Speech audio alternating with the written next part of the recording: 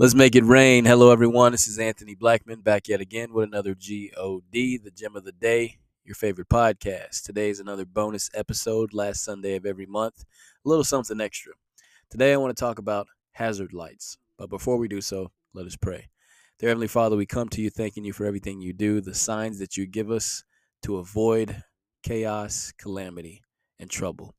We thank you in all these things. In Jesus' name, amen. That being said, another bonus episode, hazard lights. Now, I drive for a living, so I see hazard lights quite often. Hazard lights are basically a pair of flashing lights on a car or vehicle, warning others that it's stationary, which is, broke down or stopped, unexpectedly slowing down, or reversing. Sometimes you'll see hazard lights on vehicles that are speeding past you because they're in a hurry to get somewhere or racing. But that's neither here nor there. I wanted to talk about that because I've also seen hazard lights on vehicles that were in a lane on the road and were unable to pull to the side, and another vehicle didn't see the lights. They didn't see the flashing, and they actually crashed into that vehicle. Unfortunately, I've seen that a few times.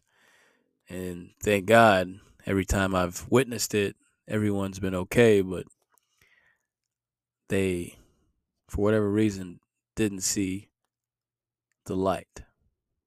I wanted to talk about that in a spiritual sense because sometimes we're going through our day to day and God is continuously flashing these hazard lights, telling us that we need to get out of that lane. We're in the wrong lane. There's a hazard above, there's a hazard ahead. And for whatever reason, we don't see it. For whatever reason, we continue down that path, and sooner or later, we will crash.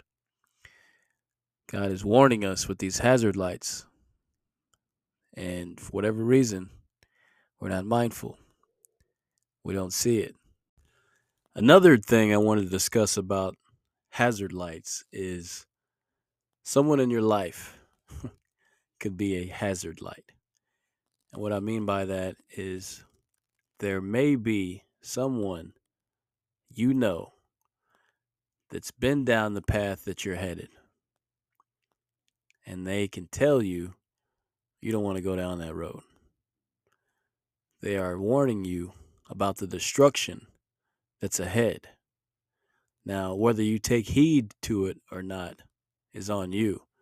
You can continue down that path, or you can take the warning. You can see the signs.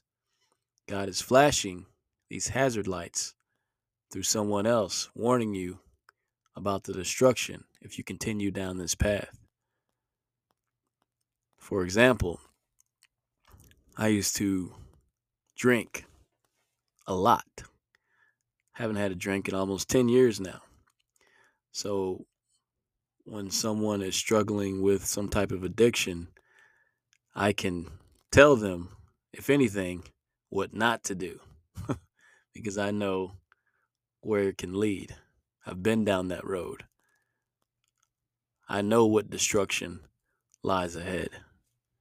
So I can warn them about that path and advise them to switch lanes. Think about that. God is warning us through these hazard lights, and it's on us to take heed. The GOD, God bless.